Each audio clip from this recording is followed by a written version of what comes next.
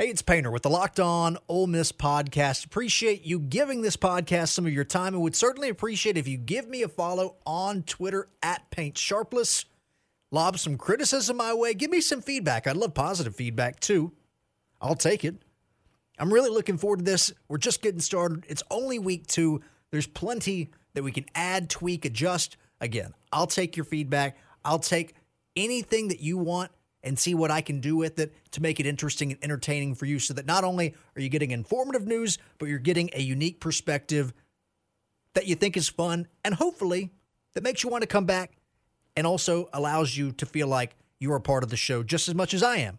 Plenty to get into today, but first, a word from the folks who make this podcast possible. March Madness is right around the corner.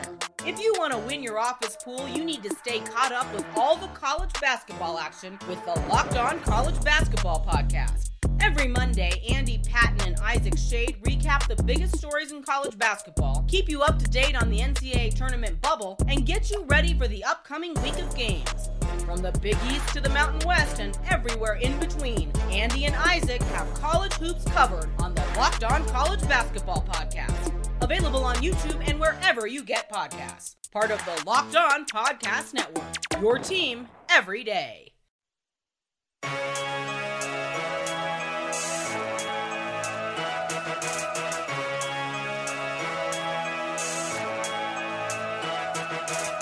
What's going on? Painter Sharpless hanging out with you here on the Locked On Ole Miss podcast. Your team, the Ole Miss Rebels, every day, and an abundance of material to get to. Why a later spring practice could affect the Ole Miss quarterback battle, perhaps the most important question to answer this offseason among many. What does it mean for John Rhys Plumlee, who's right now playing baseball, and how will that impact Matt Corral as well as Grant Tisdale, who entered the transfer portal and will be back. He's exited the transfer portal, so I think that's worth noting. Touched on this earlier. 6 wins seems very reasonable. A few people are starting to do the way too early predictions, and mine, we started doing that, I guess, last week. 6 wins going bowling seems very promising, and 7, to me, in fact, seems very plausible. We'll talk about the Mississippi football recruiting landscape, some of the top quarterback targets on the recruiting trail, 3 of the Ole Miss 2021 commits, baseball with 10 nationally televised dates, 29 games versus top 25 teams, and at the end, a little bit of fun at the expense of Kermit Davis, whose team is on a roll. Depending on when you're listening to this, they've got that game with Mississippi State. I'm recording this before that's taken place, so we'll see if they're still on a roll Wednesday. So to an annoying extent, this offseason, the conversation will be about excitement, what Lane Kiffin can bring, how he will shore up that defense, and, the sexiest topic of the offseason, you know it, quarterback. We're going to talk about it so much that it's not going to be fun by the time that fall camp comes around. I hope there's an answer. I'm not sure that there will be. Spring practice will be informative, but how much do you really get to find out with Plumlee playing baseball? A lot of people understandably pointing to Matt Corral as the person who will benefit the most, as he has starting experience with Plumlee playing baseball, practicing baseball. I think that Grant Tisdale has a phenomenal opportunity here, because the thing that they're all going to say as we get closer and closer to spring camp, everybody's got a clean slate. Everybody. Well, if that's true, I want to see the former 4-star Grant Tisdale, who entered the transfer portal and elected to remove himself from the transfer portal. And that was according to his own father. There was a little bit of anonymity originally about who it was that Kiffin was talking about when he mentioned to media members a few weeks back about a player meeting and then deciding to return with the team. Kiffin did not identify him, but we know that to be Tisdale. So all that said, Plumlee, of course, will be the leader. That won't change. Plumlee will be the leader heading into spring camp just by virtue of having played the most games last year. but he's not helping himself by playing baseball, and I don't mind him playing baseball. I think it's perfectly fine. I just don't think he's helping himself. More and more recently, people are pointing out to not specializing, letting your kids be kids, they say. Let them find out what they enjoy. Well, Plumlee can find out what he enjoys and also find out how much of a contributor he will be to the Ole Miss baseball team versus what he thinks he can do for the Ole Miss football team. Understandably, though, a lot of people with Corral having experience last year also as a starter think that he'll benefit from the additional reps. I think watch Grant Tisdale. We have seen Kiffin succeed with a number of different styles of quarterback, but I'm thinking if you've got an opportunity, a guy who is 6'1", more than 200 pounds, a true dual threat, whether it is Blake Sims, Jake Coker, or a number of the other quarterbacks who've had moderate to great success with Kiffin, I like the idea of having a guy, so long as he can throw the ball, put the athlete out there. We're seeing that work for teams more and more. Look at Kentucky. I don't know what they were running last year, but it looked a lot like Nick Marshall to some extent at Auburn in 2013. And depending on the strengths of the line, maybe you don't have to be the most proficient passer this year. There's a lot of different factors to work out. What are the strengths of the team? What are the strengths of the offensive line? How much support do you have from your skill position players? Does the starting experience for Plumlee really give him an advantage? Same question for Corral over a guy like Tisdale. But one thing's for certain, Kiffin wanted him to stay, and he heard Kiffin out, and he's coming back. Keep an eye on Tisdale. Corral, though, of course, with Plumlee out, I would imagine will be the first person to benefit, at least in terms of snaps. I'm curious to see how they handle that. You would think they would come in, say clean slate. You'd think that they would then, for the first practice or couple of practices, give them an equal amount of reps. I would expect them to start out equal, and then you'll see as performances vary if anything becomes clear in the spring, and maybe you're not in a rush unless one player is just certainly head and shoulders, and I sort of doubt that will be the case. You're not necessarily in a rush. Give those guys lots of reps, but watch for Grant Tisdale. Watch for Grant Tisdale. If you're going to start with a hard reset, you've got some young options here, so it doesn't have to be Tisdale, but in terms of athleticism, I think it's a very attractive option. Look at what Kiffin was able to do with Blake Sims at Alabama. And you'll say, well, Painter, that was Alabama. I think the talent around him was a little bit more helpful. You're right. But if he can take a quarterback turn running back, turn back into quarterback, and make him successful, I feel confident that he can work with Tisdale and make him a proficient enough passer to allow his athleticism, his speed, to take over games. Now, on the other hand, Plumlee with those 8 games starting experience, and maybe he finds out, look, baseball just, I don't know if he's going to be more passionate about one or the other. I don't know if he feels like he'll get an opportunity to play more in one or the other. We can get into the whole specialization thing. I don't really care. I think it's awesome if you can do both. But we've heard former players talk about how difficult this is now that people are so incredibly good at a younger age. So it goes both ways. And you've got people saying things like Patrick Mahomes, well, and Russell Wilson, they make these crazy throws and they're super accurate. And, if you think Plumlee is all that and maybe that helps him, I don't think there's a downside to the argument that competition, camaraderie, whatever you want to call it, throw out the cliches, I don't care. Maybe that helps. Maybe that helps with your throwing. Maybe it gives you a different perspective. It has worked for some other notable quarterbacks who have been very, very talented and dedicated. And so I've sort of skipped over Matt Corral here, but he certainly deserves attention and a nod because I would think he'd be the first one to step up and take a throw. As much as I talked about Tisdale there with Plumlee playing baseball, even if they split those reps evenly that first week or first few practices, I still expect Corral to be the guy that, with some experience, tries to lead the team. And again, for whatever it's worth, and it's not much, at least takes the first snap in practice. Something definitely to monitor will be the body language of the players. It will be interesting to hear whispers of guys who seem to be able to guide the team. And how much can a guy do that when he's not the starter? Now, for some players, it's natural, whether they're natural leaders, charismatic. Maybe it's becoming evident to other people that they're the best quarterback in the room. It's a deep quarterback room, mind you. 6 guys there, 2 former starters, or 2 guys with starting experience, I should say. So can a guy like Grant Tisdale show his improvement with a clean slate and a new coaching staff, find comfort leading other guys, find a voice as a redshirt freshman, something he was almost certainly not comfortable doing last year? Far from the last time we'll talk quarterbacks here on the show. It's going to be a huge offseason topic because it is such an outsized and critical component to any offense, especially now where we are seeing dual threat quarterbacks who, yes, they can run, but just as valuable as picking up runs, design, using the read option, scrambling, picking up first downs. It's just creating time.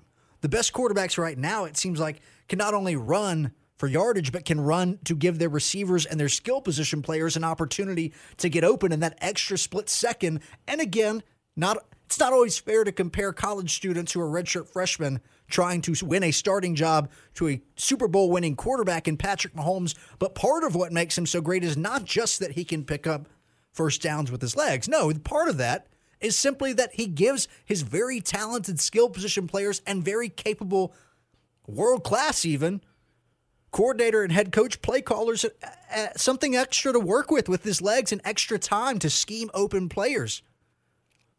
And I think Lane Kiffin falls into this category. Again, think about how different Sims and Coker were at Alabama and how successful he managed to make that. He made that work, albeit with the help of a very talented roster surrounding those players. But they're no doubt very different, and neither of them went on to have successful professional careers, proving, and Ole Miss is, I don't see a professional quarterback on this roster currently. Maybe I'll be proven wrong over the next year or two, but increase your talent pool over the next 2 seasons. A young guy like Plumlee or Tisdale improves as time goes on. Skill position and lines get better. Teams a little deeper. Suddenly, in year 3, one of these guys looking like a real viable option. So I mentioned that we would take a look back again at that way too early analysis. 6 wins seems very, very possible with proper quarterback play, whoever it is that starts, and with a fine supporting cast. Southeast Missouri, UConn, and Georgia Southern should all be wins. Even Georgia Southern, which, they were 7-6 in the prior year. I mean, even with Ole Miss having a roster that will look very different in 2 or 3 years and will look and be much better in 2 or 3 years, the Eagles simply should not have the capability or the roster talent to hang. I want to add Vanderbilt and Arkansas to that list too, because Vanderbilt, even though that one's in Nashville, they've just simply not been good. I'm not sure they can do better than Derek Mason. There's a lot about him that I like as a coach. That needs to be a win. And Arkansas, they haven't won a conference game in 2 years. The only challenge there is those 2 games are on the road, but I think those are not just questionable. Those both should be wins. Games that are seemingly harder to predict, that you feel like very well could be wins but could also be losses, Baylor, Mississippi State. I'm close to putting Mississippi State in the category of Vanderbilt and Arkansas simply because of how hard of a restart they're having to hit, and this game will be in Oxford. However, when have we ever been able to adequately just assume the Egg Bowl will go according to plan? You people are insane. Baylor I like because I don't think that is a talented team. Matt Rule did a nice job with what he had, and what he had is leaving. That staff, like Lane Kiffin, is starting over, and they just haven't been recruiting well. Like Ole Miss, again, going back to the point of that I made a moment ago regarding some other teams and their talent. Ole Miss is as good, if not better. And I don't have to tell those of you listening how that has gone compared to how it was right before Hugh Freeze had to leave. And quite honestly, it may never be top 5 again, but Lane Kiffin can get it in the top 15. And with all that said, that roundabout way, of all those teams that I just mentioned, I mean, there's not necessarily a team that I think you can just outright assume is deeper and more talented across the board. And so right there, I see a very plausible 7 and extremely likely 6 wins. And then your upset opportunities, you get Auburn early in the season. What a statement that would be. Simply, I think, keeping this one moderately close, like going into the 4th quarter, because of how big now finally you get to a game.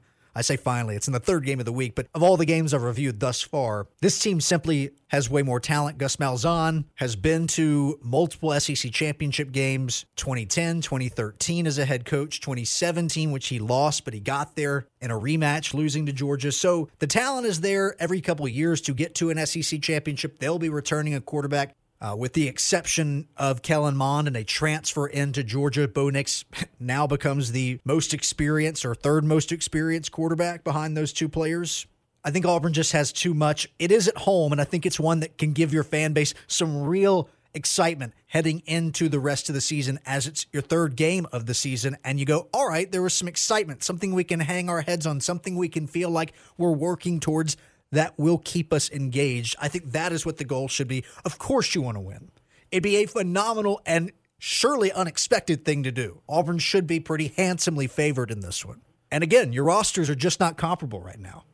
Even after 2 or 3 seasons, when things get much better, it's still advantage Auburn. At this point with Gus Malzahn going into year 8, it's not close. So if you get a first half or even 2.5 to 3 quarters where it's moderately close and you got some scoring against a defense, Kevin Steele's defenses have been really stingy since 2016. You can get some points on that. You feel good about yourself. You can slow down Bo Nix.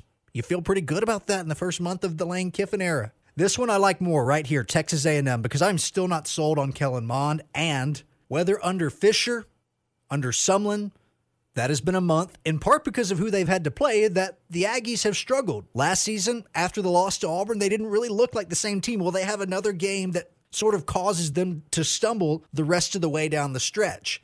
Also, I think last year people just jumped on the A&M bandwagon 1 year too soon. Now Jimbo Fisher has had 2 top 10 recruiting classes in 2 straight cycles, and some of those players, a lot of those players will be contributing as sophomores and some of the true freshmen. And Kellen Mond, you finally think, all right, is this the year? Like, you don't have to be a Heisman finalist, but we need you to be a top 3 quarterback in the league. You're the most experienced. You've been in this system for 3 years. You've seen him occasionally, like in that Clemson game 2 seasons back. Oh, wow, Kellen Mond really showing me something here.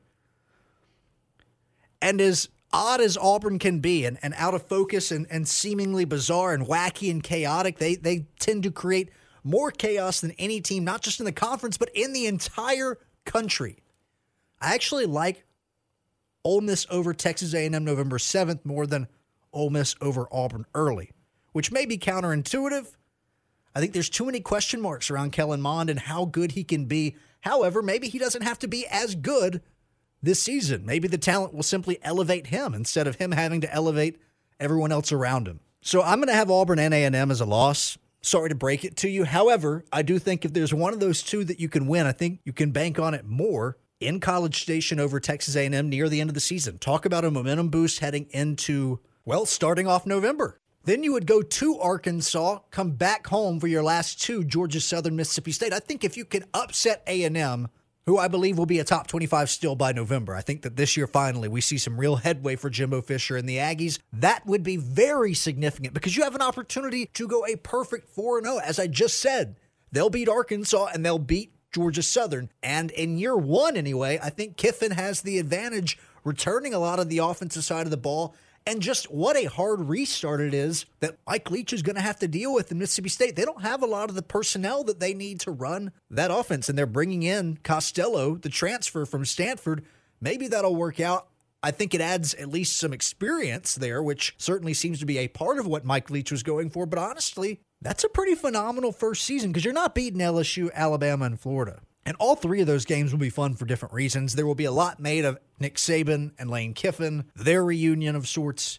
You'll be in Baton Rouge with 2 fan bases that get rowdier than almost any and all of the country. And Florida comes to Oxford October 17th, and I think that's one where if you're Dan Mullen, you're really trying to make a statement. It's an SEC crossover game, sort of this. I think you could see those 2 coaches exchanging friendly barbs. Wouldn't surprise me one bit, honestly, for those 2 to have some fun in the media with one another. But the talent is just not comparable. I mean, does anyone feel confident about going into Baton Rouge with this roster and that roster? Same question, but Alabama coming to Oxford. I think it's pretty straightforward. You get 7 wins, assuming, and this is a big assumption, that you're not a total mess September 5th against Baylor, and assuming that the Egg Bowl, which provides an unusual amount of chaos, tilts in the favor of the team that I believe has more talent and is at home and has, I guess you could argue, a revenge factor after the way things went last year, if you want to do that. And then if you could steal one from Auburn or A&M, you're looking great. You're looking at a possible 8 wins in year 1. Florida's fascinating, too, because a lot of people this offseason will pick them as the dark horse. You know, Georgia at this point seems to have earned the benefit of the doubt as the favorite in the East, and I would expect that to be maybe by a slim majority, still the case. But Kyle Trask is coming back. Georgia is bringing in a new quarterback. They lost a lot on the offensive line, which at times was, as Florida fans found out, a very challenging thing for Franks or Trask to deal with. And now you're bringing in a fresh face at quarterback for Georgia with a lot of fresh faces on the offensive line. That's a lot to deal with. And on top of all that, they're changing that philosophy because they're realizing that they cannot get away with playing 2008 Alabama-style football.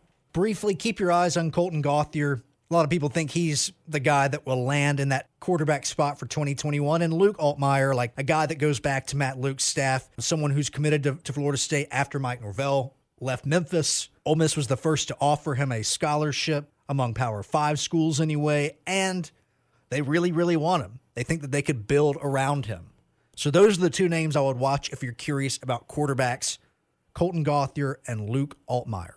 As far as recruiting around Mississippi, I'll say this much. There are 3 commitments the Rebels have right now. Kicker Jack Tannehill and athletes Chandler Pittman and MJ Daniels.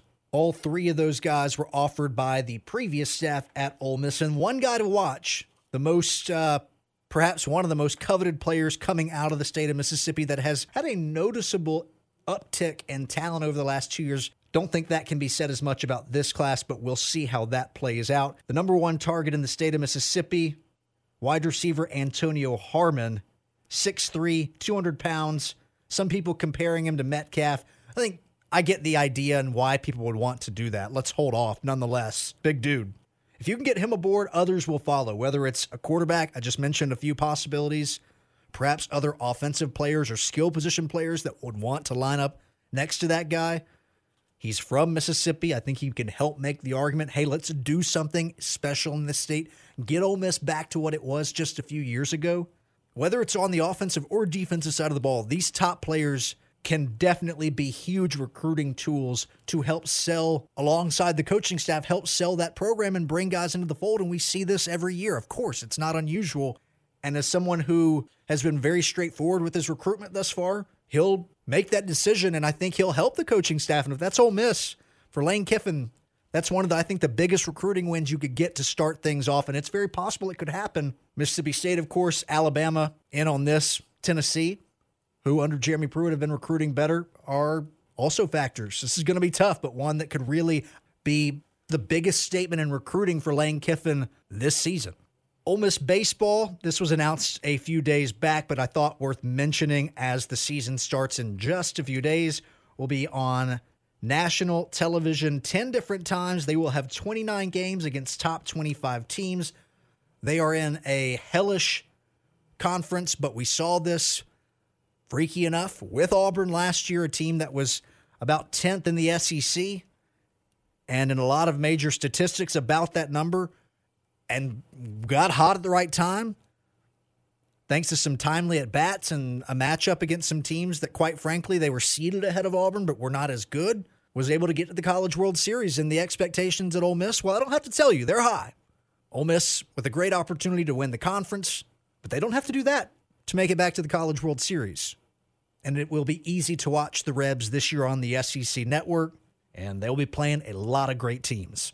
That's going to wrap it up for today's edition of the show. At Paint Sharpless is how you can connect with me, and I'd love to hear from you. Feedback, criticisms, show ideas, different topics, whatever it is, you let me know. This time of the season, I don't want to drill you over the head with the basketball talk, and so I didn't do that today. We'll find out, as I mentioned, and I had some Kermit Davis audio for you. Perhaps we'll get to that. Sometimes I like to start things without finishing them, but I thought he did a nice little teaser for you Ole Miss fans that turned out to be sort of endearing and awkward all at the same time. But maybe we'll get into that another day. How about that? How about that? Another edition of the Locked On Ole Miss podcast, your team every day. Don't be a stranger. Until next time, be easy.